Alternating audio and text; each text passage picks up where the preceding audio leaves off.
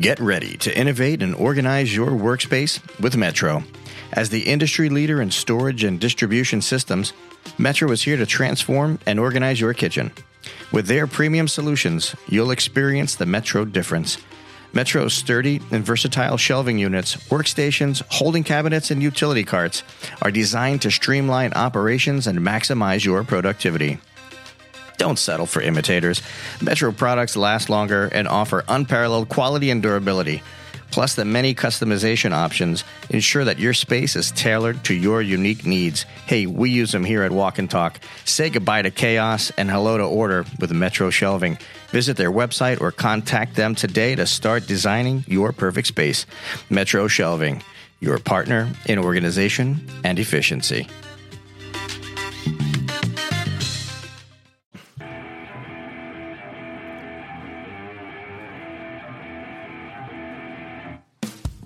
Hello, Food Fam. This is the Walk and Talk podcast, and I'm your host, Carl Fiadini. We are podcasting on-site at Ibis Images Studios. Attention, chefs, GMs, and bar managers. Are you looking for a fantastic food photographer to capture your delicious dishes, cool cocktails, and your property's amazing architecture? Get with John Hernandez. Check him out at ibisimages.com. It's the ACF election season, and today we're going to interview the current sitting ACF Rhode Island chapter president, Chef Ray McCue. He's running for the Northeast Regional VP spot. Let's dig in, but first, chefs and food buyers, are you looking to improve your proteins program with quality and service by the best in the beef business? Well, reach out to Peninsula Food Service. With over 25 butchers on staff, their services will dazzle you and impress your dining guests. Peninsula is the largest Creekstone Farm distributor in the Southeast United States. Let the gang at Peninsula Food Service cut your beef burdens away. Ask about their dry age program. Look them up at peninsulafood.com. All right. So, Chef Jeffrey Schlissel, how are you, sir? Fantabulous, man. I know you are. So, what are you cooking for tomorrow? Yeah. What do you got? Yeah. I've got a really great, unbelievable prime brisket that's been basically curing for about 7 days now. Wait, what? Prime brisket. I like it. So what I'm going to do is I'm going to cut that in half, and half of it is going to be for corned beef, and the other half is going to be for pastrami, and it will be cooked for about 10 hours tomorrow. Which half of those is for me? One of them will be. Yeah. Okay. Corned beef and pastrami. So here's the reason why. You need a bite, man. That's all. It's my 11th anniversary tomorrow, and my wife said to me, I want corned beef. And I said, okay, we'll make that happen. But I'm not going to do any just Reuben. I'm actually going to be doing a kimchi Reuben. Oh, wow. Yeah, so something a little bit twisted. I like what you're saying. And congratulations. Well, to her, she's lasted definitely long. her. Yeah. You know, I mean, you married up for sure. All right. Let's welcome Chef Ray McCue to the show. Chef, how are you? Excellent, guys. How are you? Wonderful. Wonderful. And thank you for taking the time to be on the show. As you just heard, Chef Jeffrey here, he's going to get into some interesting stuff in the kitchen. What do you have going on? Anything interesting? Well, of course, tomorrow's St. Patty's Day. So what would be without some corned beef? And I'm going to be sous videing it tonight for about, 16 or 18 hours. Okay. And then doing a whole bunch of traditional sides. My wife is actually German-French descent, so we'll do like grated potato cakes and things like that. I like what you're saying. I might have to. He hit me up with a potato locus. You know what, Jeff? Ray's in. You're out. Okay. All right. That's how quick I can be replaced. Boom, just like that. No, that sounds terrific. Chef Ray, if you could, why don't you take a couple of minutes to kind of give a history about who you are and how you got in the business? Sure, my pleasure. Once again, guys, thanks for having me on. A little bit about me. I grew up in the restaurant business. My grandfather was a chef. I had aunts and uncles who were restaurateurs, and I grew up in New York City. So if you haven't recognized the accent yet, my deep New York accent does come out every once in a while. It wasn't Rhode Island. But, I did detect that. Yeah. So every summer when all the kids were going to baseball camp and scout camp and sleepaway camp, my parents shipped me upstate New York to work in my family's restaurants, way before there was ever such thing as child labor laws. Of course. Sounds like my story. Right. my parents felt that was the best way to give me a real world education, and that they also thought twofold that I would hate the restaurant business and never want to work a day in it. And it kind of backfired on their plan. I fell in love with restaurants at a very young age. The excitement of a Friday night rush, meeting very interesting people. And I say to this day, I've met some of the most interesting, creative, talented people working in restaurants and in food service in general, and just fell in love with it. And came time to graduate high school, and I didn't know what I wanted to do with my life. And my father's aspirations at the time was for me to become an accountant. And I figured I could go to work every day, suit and tie and a briefcase. And that just wasn't me. It wasn't in my DNA. And my grandfather came to me and says, "What are you going to do?" And I says, "I don't know." And he says, "Well, have you thought about going to college?" And I says, "What am I going to do in college?" And he says, "Do what you love." And he says, "Why don't you go to culinary school?" And I kind of, being a cocky 18-year-old, 17, 18-year-old, I says, "What do I need to culinary school? I've been cooking on the line in the restaurant under the best chef I know, you." And I remember my grandfather just looking at me and shaking his head and saying, "I've taught you this much," and literally holding up the tip of his pinky. He says, "There's a whole nother world out there you have to learn." So it got me thinking, and I didn't want to be in New York City at the time anymore. So I looked around, and believe it or not, a very childhood friend of mine says, "Hey, there's this great culinary program in Providence, Rhode Island. Go check it out, Johnson & Wales." And that's exactly what I did. I came up here from New York, and I was far enough away to be independent, but close enough to be home on weekends of big events, to work those big events. And I came to JWU, and I got my culinary degree. I spent 4 years here, and then I had two great opportunities. One was to go work in Italy in a place called Montalcino for 4 months. At I don't know if you guys are familiar with Banfi wines, but Banfi Vineyards had a huge castle, 16th century castle in a place called Montalcino, Italy, and I got experienced that. And I came back from that, and I was working for a chef here in New England, and he had recommended that I go to France. And I spent some time in two different Michelin-starred restaurants in France, one in Paris and one in Versailles. And the one in Versailles now is currently owned by Gordon Ramsay, if I'm not mistaken. But it was, when I worked there, it was called the La Trois Marchés, the Three Markets. And in Paris, got to meet a lot of great Michelin-starred chefs, classically trained. In France, they take their chef business very seriously, where you have master French chefs and master worksmen, which is called MOFs in France. So I got great experience. Came back to the States, bounced around. Jeff, I'm sure you'll like this. I actually couldn't find a job when I landed back in the States in the early 2000s. And I went on tour, believe it or not, with KISS and AC/DC. I love this guy's life. I love everything he's saying.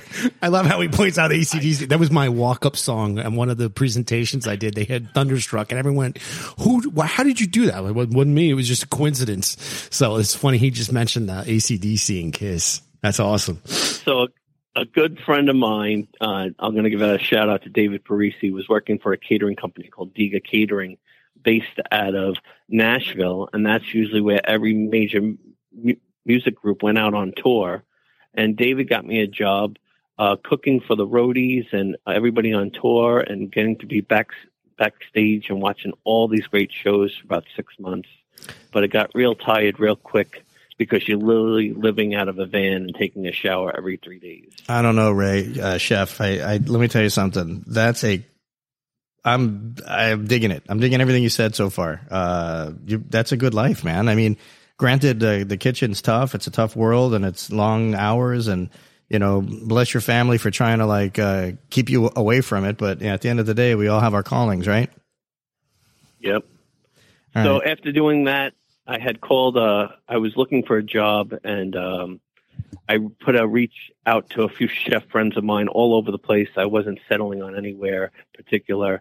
And one of the chefs that had worked in France had reached out to me and said, "Hey, a good friend of mine's opening a hotel in New York City. He's going to give you a call in a day or two." And sure enough, went on an interview, and it turned out that hotel was Ritz-Carlton. And I had a great career with Ritz-Carlton, working almost a dozen plus years with them all over the country. I started my career with them in New York and then moved around. And the last 3 years I worked for them, I was a task force chef where I'd go to different hotels for various reasons. And that's when it burning was the candle at both ends. Chef. That's when it was actually the Ritz-Carlton. It was independent, right? No, it was actually just owned by Marriott, but Ritz was doing their own thing. Okay. So we had, and we were growing right before 2008, the financial crisis. I mean, we were growing exponentially. I think at the time their ambitions was 60 new hotels in 60 months around the world. As crazy as that sounds. Yeah, it's insane. Listen, really, but great experience. What we're going to do, I think, with you is I think I want to have you on another podcast, and I want to dive. We want to dive more. AC/DC. Yeah, no. There's some really good content in this. But for today, you guys are enjoying it. Yeah, no. That's cool stuff. But for today, and for those folks out there who are listening, Chef, we have a pretty broad spectrum of listenership. A lot of people from the industry, hospitality, a lot of foodies. So there's going to be different folks who are going to be listening to this, and I just want to let them know that we're going to be asking you questions that are pertaining to your candidacy, and we're going to jump in. You ready? Yeah, absolutely. Perfect. So let's just start with, what do you think the best offerings from the AC are for the aspiring chef and for the chef who's maybe getting closer to retirement? For the chef getting closer to retirement, I'm going to say sharing their knowledge and passing on down traditions and really becoming a mentor is a great benefit for them. For the new person, the new aspiring chef, everything that the ACF has to offer, from networking opportunities to certifications and even competition, that's what's going to appeal to the younger crowd. How do they, put their skills to the test against themselves and against others? So one of the things that are very important to Walk and Talk Media is participating in charitable events and good causes. As you know, in the food industry, there's much in the way going on of substance abuse and mental health challenges. What role could the ACF play or better play in partnering with charities to offer assistance in the realm of mental health and substance abuse? It's a great question. I mean, due to the unique nature of our fast-paced industry, many workers are prone to heavy workloads, long hours, and even late-night shifts. And from binge drinking to illicit drug use, having substance abuse disorders is common in a food service industry. There's no doubt about denying that. But there are several circumstances impeding to these workers receiving the necessary treatment that can address these problems. One such thing, I believe, is the lack of health insurance provided by employers today, and even providing employee assistance programs. The ACF could use this as an opportunity to really become an advocacy leader in programs like these. I mean, we really need to start having the dialogue with everybody out there that, if you're suffering from something like this, there's help. And you just can't say, well, there's no money to throw at it. People always have this feeling of, oh, well, if we just throw money at it, it will go away. I really think that ACF could be a major voice in issues like this. Well said. And just for the record, and I've mentioned this on this question to each of the various candidates, keep our phone number handy for that, because we'd love to be a part of any directive that's related to that subject. I just want to go on record. Every time he mentions that, illicit drug use and alcoholism, he looks right at me for some reason. I have no idea why. Trying to help you, man. I'm trying to help you, man. All right, stop it. All right, forgive the interruption, folks. Chef, are there steps being taken by the ACF to increase engagement with different cultures in the culinary world? Are there any effective engagements, rather?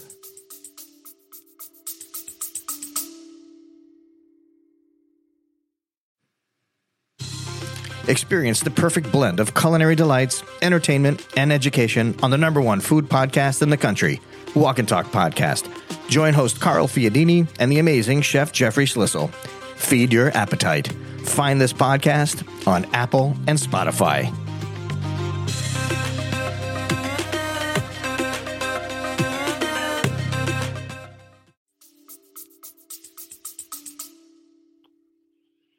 So I thought long and hard about this, and I have to tell you something. Anthony Bourdain probably said it best, and I'm paraphrasing here.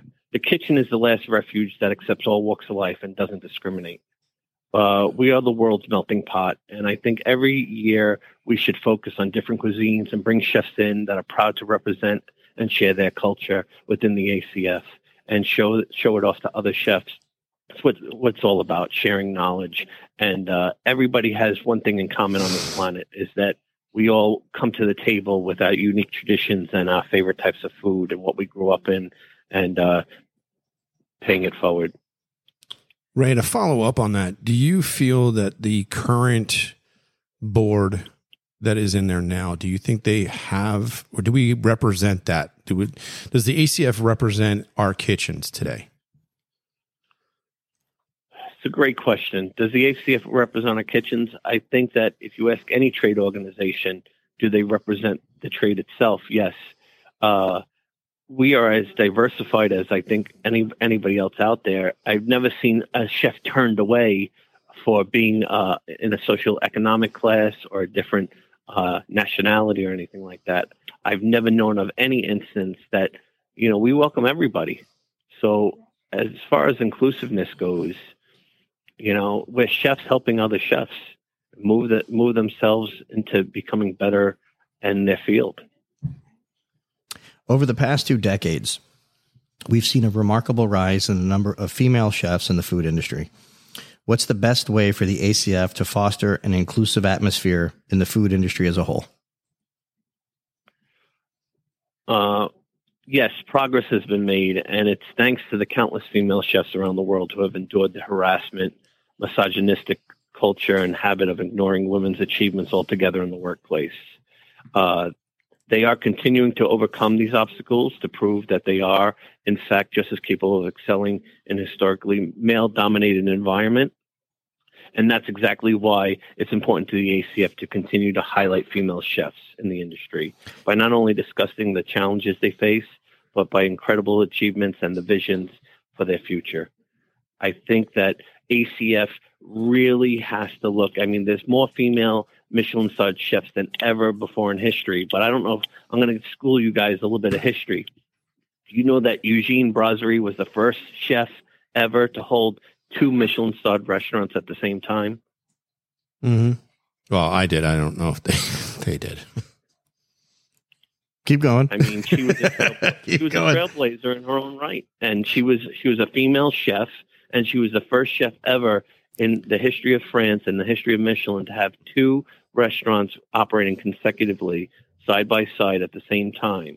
Well, Chef, first of all, I was giving you the opportunity to school me. All right. So that was the pause. Not hard to do. Yeah. That's easy over here. Yes. But isn't it in that regard, we're talking about female chefs, right? It's less about them executing, a dinner service or having a heightened culinary skills. It's more or less, being able to maneuver or navigate through the sort of environment of the kitchen, and not just the kitchen, but just, the food industry at large. Isn't that where the hurdles would more or less come? This business is a tough business. I mean, I feel that anybody ever, all people out there should work at some point or another in hospitality. Just a glimpse of what we do. Truth. Yep. You wouldn't find the Karens of the world acting the way they do on social media that we see on the reels of Instagram today. If they would just humble themselves and see what people go through on the other side of those kitchen doors. Well, it's funny you mentioned the one chef that had the 2 Michelin stars, and I'll bring it to the United States, and that's somebody who's my mentor, and she never knew this, probably yours and several different others. But Julia Childs, if it wasn't for Julia Childs, I mean, you think about what she did for the culinary landscape. There would be no Graham Cure, there would be no Jacques Pepin, there would be no Julia Childs or any of the other ones that we have on the TV right now. Absolutely. I grew up in the '80s watching them just as you guys did, and I also want to chime in with. Do you guys remember Justin Wilson, that guy with the the onion? show? Yeah, little pebble, little onion. Yes, coming home from school and turning that on and being entertained by him talking about andouille sausage and the difference between Cajun and Creole and Arcadian cuisine. I mean, hits home with me. I learned more from him than I did James Beard. You know, just watching him, because James Beard to me was just a writer to me, and seeing Justin Wilson actually, and I guess it was his accent. It was so strange and foreign to me just to hear someone talk about that cuisine. So, Chef, with so many culinary programs either closed or in the process of closing, how can educators help to encourage student participation and involvement within the ACF? So I really wanted to chime in on this question. You know, everybody thinks that culinary school is all about technical education, and a good proponent of it is that. But let's talk about the soft skills for a second. From answering a phone to greeting a customer, where is that being taught today? A good colleague of mine, Jason Evans, recently wrote an article for a magazine called FSR, I believe Full Service Restaurants. And the title of the article was Why Culinary Education Still Matters. The article talked about going beyond the technical skills and helping students really develop lifelong skills of those soft skills of dealing with an angry customer, how to communicate properly, how to answer the phone with a smile. You know, that's not taught at a regular college, or unless you're going into a really high-end training program of the Marriotts or the Hiltons of the world. You know, culinary school still matters. Did we see a bad time? Without a doubt. Did a bunch of them close? Absolutely. But I think that here in America, we weathered the storm, and like a pendulum, it's going to start shifting in the other direction. I guarantee you in the next 3 to 5 years, you're going to see a huge change and uptick in culinary schools opening or programs opening up again. I mean, I hope you're right. And that's a great segue into the next question, which is, what is the best plan of action for promoting education within the ACF? Well, we recently just talked about it. I think the best plan of action is we need to get out in the public eye, get in front of the camera again.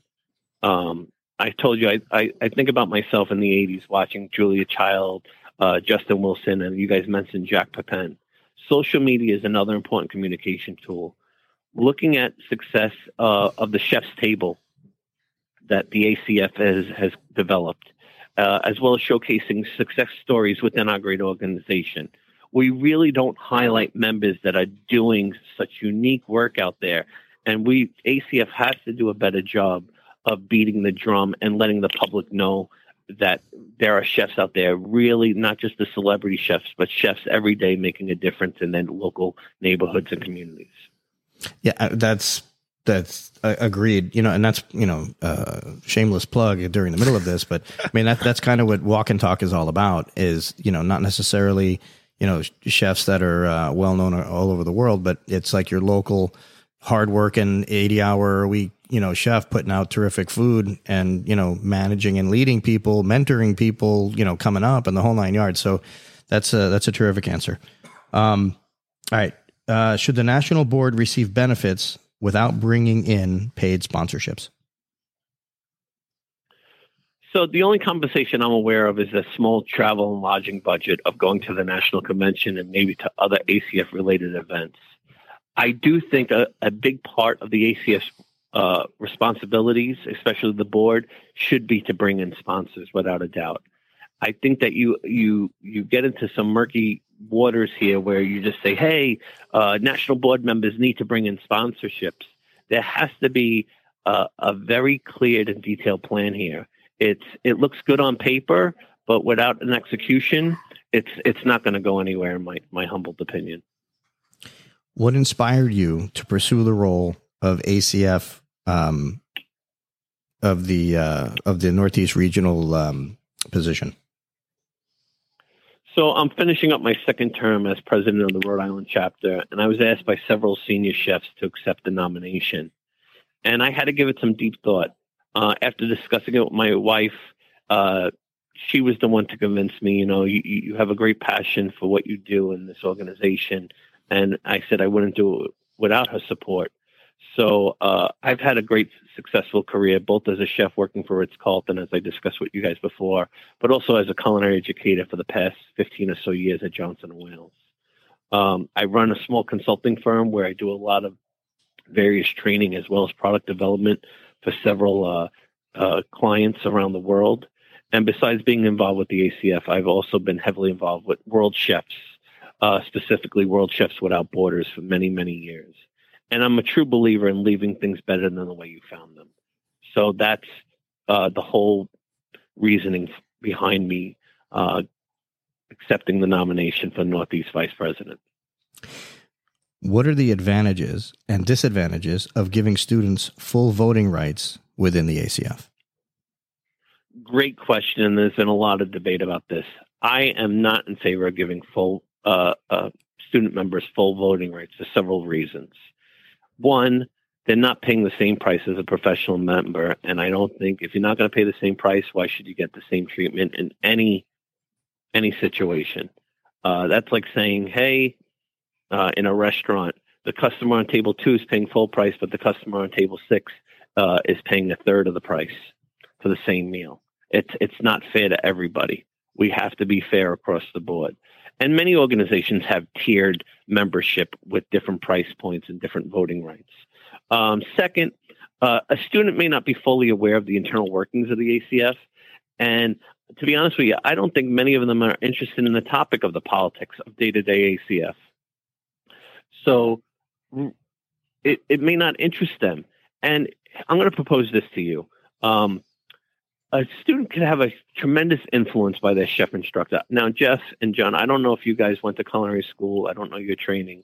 But I'm sure that if you did go to culinary school, you would definitely say that your chef instructor had a big part of your overall success in your career. Am I mistaken? I mean, simple yes or no, guys. What do you think? I would have to say some. I went to JW in North Miami, so I'm with you with the JWU. Okay.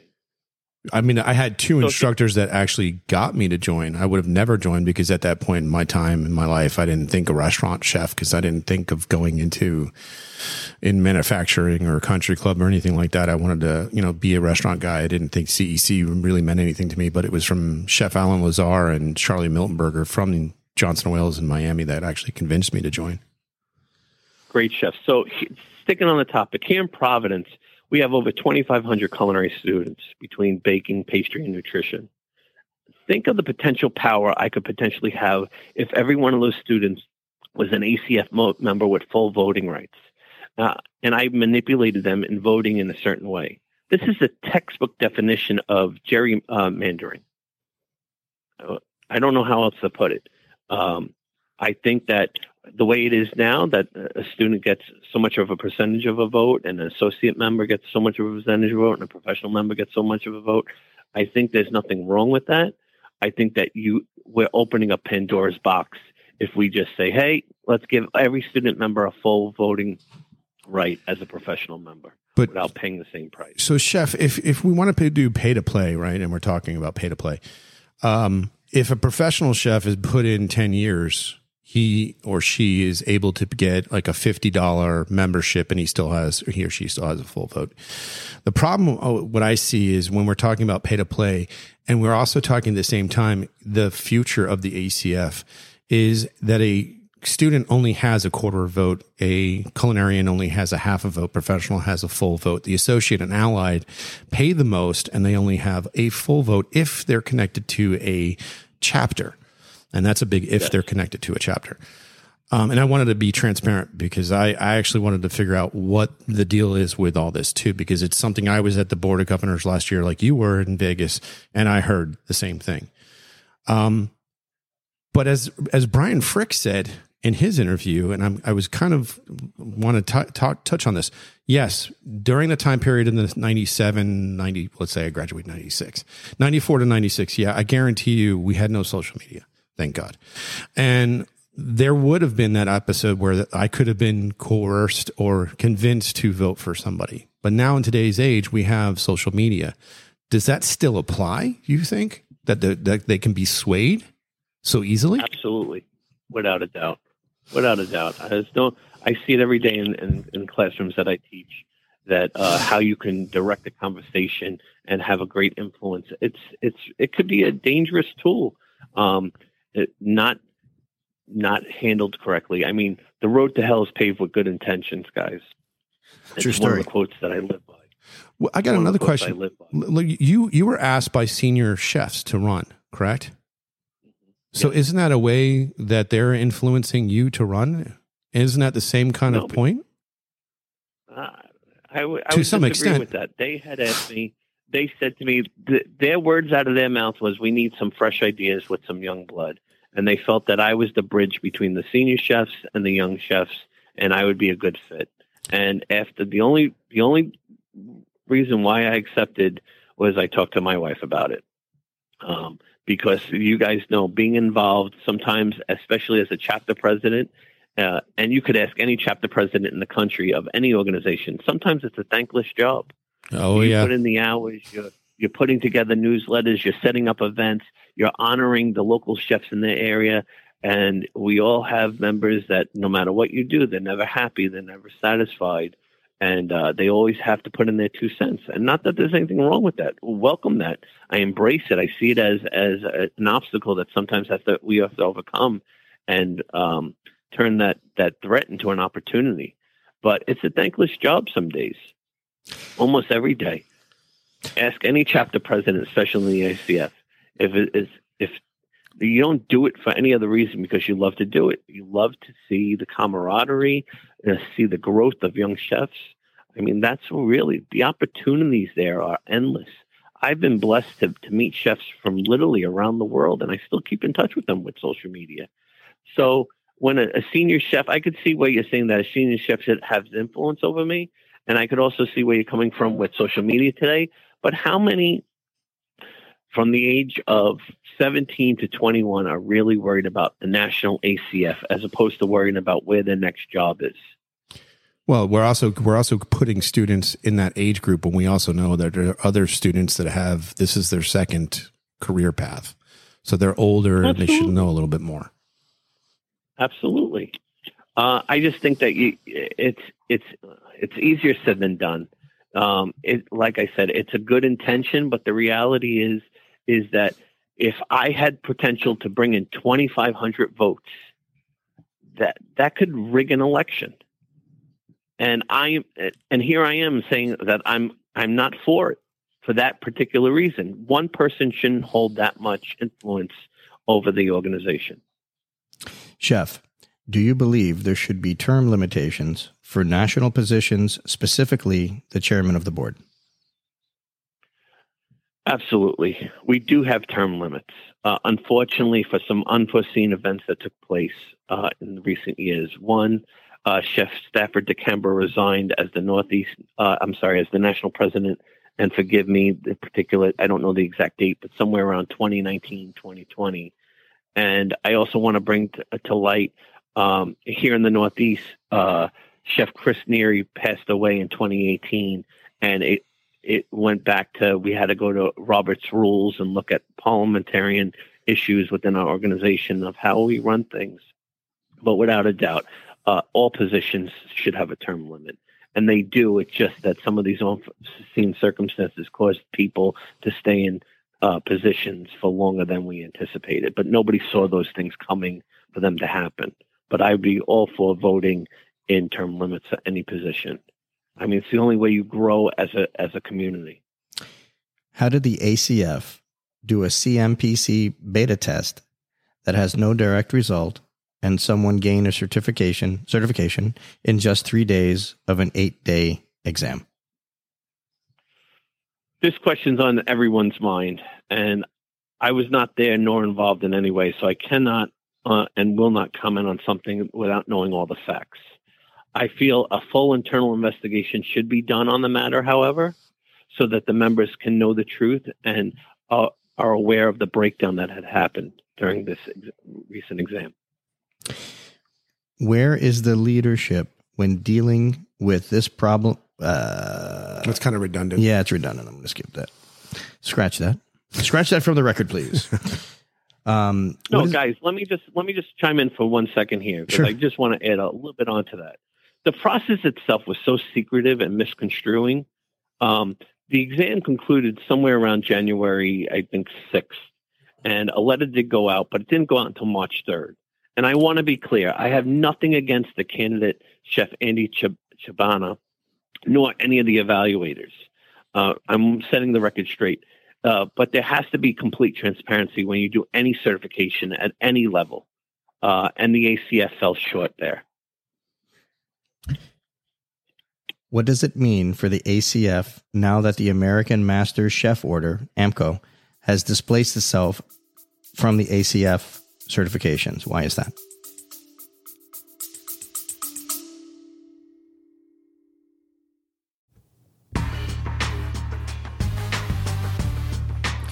Attention chefs and food buyers.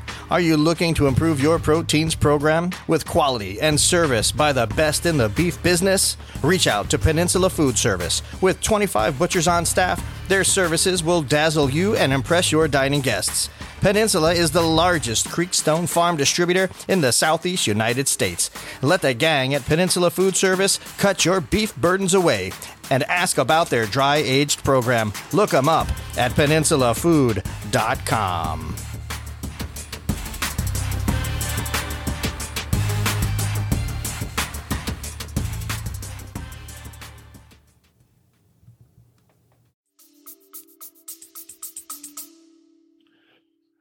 I have had numerous conversations with several CMCs one-on-one, and I feel it's going to take some time to mend this relationship. Both ACF and AMCO need to work out their differences and make sure that nothing like this ever happens again. We have to come to the table, and that it's going to be a long process. There's no doubt in my mind, but I think that we're on the right foot, admitting that we had some issues, and there was a lot of moving parts going on here, and it's the CMC that sat on the certification commissions. There was a vacancy; it wasn't filled. There was poor communication, and I wasn't there, and I don't know all the facts. So once again, it's a tough thing. I think, though, after speaking to many of the CMCs one-on-one, that we have to mend this process. It's like having a bad fight in a relationship, and we have to come back to the table and mend our differences and see how we can move forward and move past these obstacles that in these past instances. Let me ask you a question with the CMC and CMPC exams. Do you know when's the last time they have modified or changed the testing structure on either one? AMCO was given a charter about 4 years ago. ACF had reached out to AMCO and said, hey, we're getting a lot of feedback. The success rate hasn't always been great. Could we, and several chefs were given, I don't know the exact names, but had worked on it specifically of breaking the model up. And they proposed several different models to ACF. Now, where did they propose them to? Was it the certification commission? Was it the national board? I couldn't tell you. But I know that several models were proposed of running a new way of running this program to make it more inclusive, meaning that anybody should be able to take it. I'm a firm believer of every exam before this, there was always several months in advance notifying all the members that, hey, we're running the test. This is when it's going to be. This is where it's going to take place. These are who are going to be the evaluators. I, like many of you, were on social media sometime in January, and all of a sudden, hey, congratulations, Chef Andy, who I think is a remarkable pastry chef. His skills, he has competed on the international level. He is judged on the international level. I'm not taking anything away from him himself or his skill set. I absolutely, and I don't want anybody thinking that I'm trash talking anybody here. But the process that went down, and there's a lot of rumors, and I'm not here to start the rumor mill and say he said or she said that. Right. I'm not talking specific in this case. I'm talking like prior. Like, when is the last time the CMC exam has been modified? When's the last time the CMPC exam has been modified that you know of? So I'll stick with the CMC exam. because I'm not too familiar with the CMPC exam. The CMC exam, I think that every time they run it, they get feedbacks from the candidates, either if they passed or failed, feedback on how do they make the process better. And it involves continuous improvement. It's a continuously improving process of how do we do things better. So to answer your question, you may not see it because you're not involved in it and we're not there. But every time they've run the exam, especially over the last 6 or 7 years that I'm aware of, it has been, hey, how do we make this better? How do we make this better? Looking from making the process better for the candidates as well as the evaluators. Chef, how many members have you directly brought into and or sponsored on their application to the ACF? 2,500 students. Kidding. No, I'm not going to say that because not every JWU student is a member of ACF. That was completely a joke. That was Jeff's attempt at comedic value there. Sorry about that. I have thick skin, so you're not going to hurt my skin. He's a chef. That's why he has thick skin. True story. But I don't have an actual number, but I'd like to share with you guys 2 success stories of former students of mine that have gone on to do great things in their prospective careers, thanks to the ACF, as well as what I feel is my guidance. One chef that you guys may be familiar with, Joffrey Linez, CEC. He is currently the executive chef of the Patterson Club in Fairfield, Connecticut. Gio was probably one of my students that I take the greatest pride in. He surpassed every expectation, and I'm proud to not only call him a friend, but his mentor that has had a huge impact on his life. I coached Gio years ago, first in the Hot Foods Junior ACF competition team. Then he competed in Student Chef of the Year. I also coached him in the Shenda Rotisserie Young Commis competition, where he won at every level, the regional level, then he won at the national level, and him and I flew to South Africa to represent the U.S. Oh, and this is going back over 10 years ago, 10 plus years ago. Gio recently was on the last ACF national team where he made Team USA and he represented us at a bunch of international competitions. And he continues to push the envelope. And it's great to see him come full circle because now he's taking students and coaching them on and mentoring them, the next generation. So he's one success story that I love to share with you guys. Another one is Chef Tony Lee, also CEC, and he's currently working as the executive sous chef at The Country Club in Mass. And when people say, what country club? And they say, The Country Club. The Country Club is one of the oldest country clubs in America, and that just goes by that name alone, The Country Club. And Tony recently just came back from the ACF qualifier in Kansas City last week, and he's competing for Chef of the Year. And Tony won a gold medal and had one of the highest scores competing for Chef of the Year. And both of them, I talk to those guys on a regular basis. So these are just some of the stories that I like to share with you. It's not always about quantity, guys. It's about quality of who we bring into our organization. And those are 2 gentlemen that I stand behind. And there's countless others. There's female chefs as well.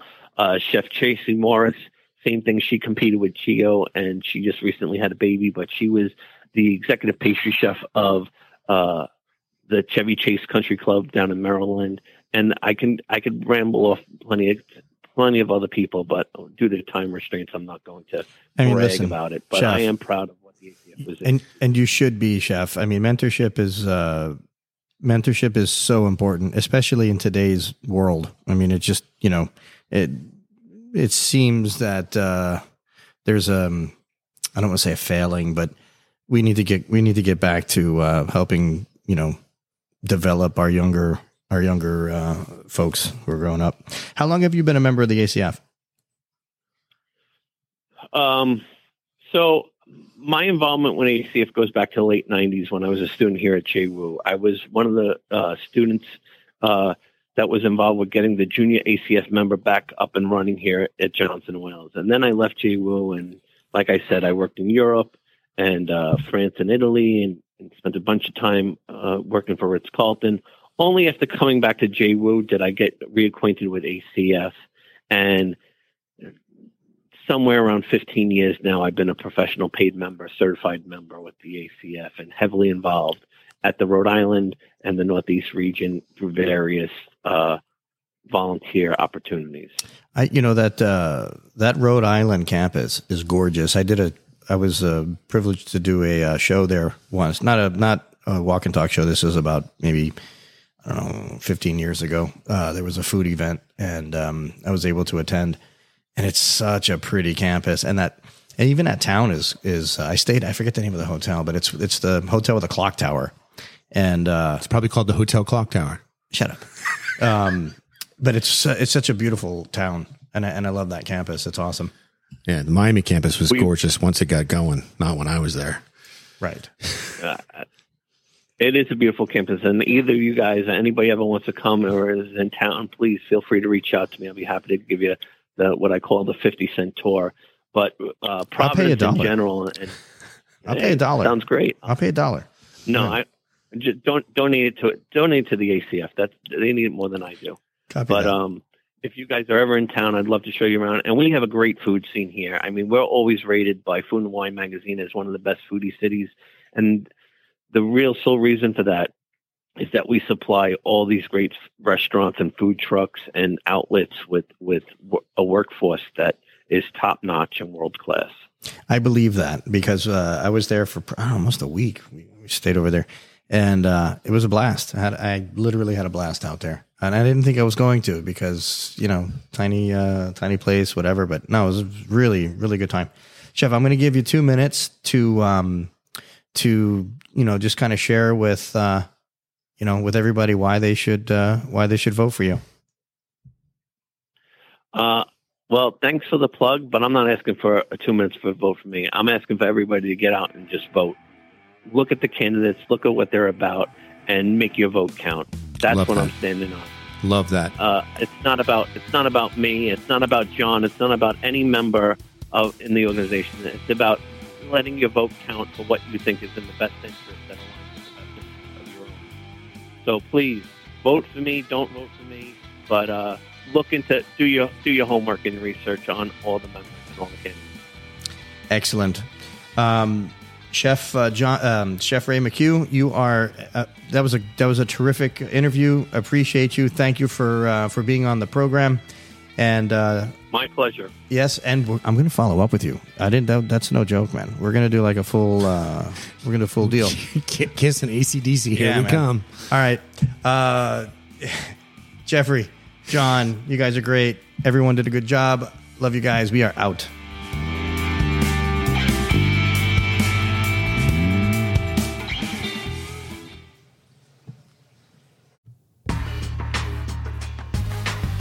Let me tell you about my friends over at Citrus America and their amazing juicing equipment. They're revolutionizing the way you enjoy freshly squeezed juice. They're at the best hotels, restaurants, and markets. Their mission is simple. Develop a unique consumer experience with on-premise juicing, deliver healthy taste options to clientele, and juice more faster. It's that easy. Citrus America supplies the highest quality juicing equipment and solutions in the industry. So whether you're a small business owner or a large corporation, Citrus America has the right juicing equipment for you. Find out more at citrusamerica.com.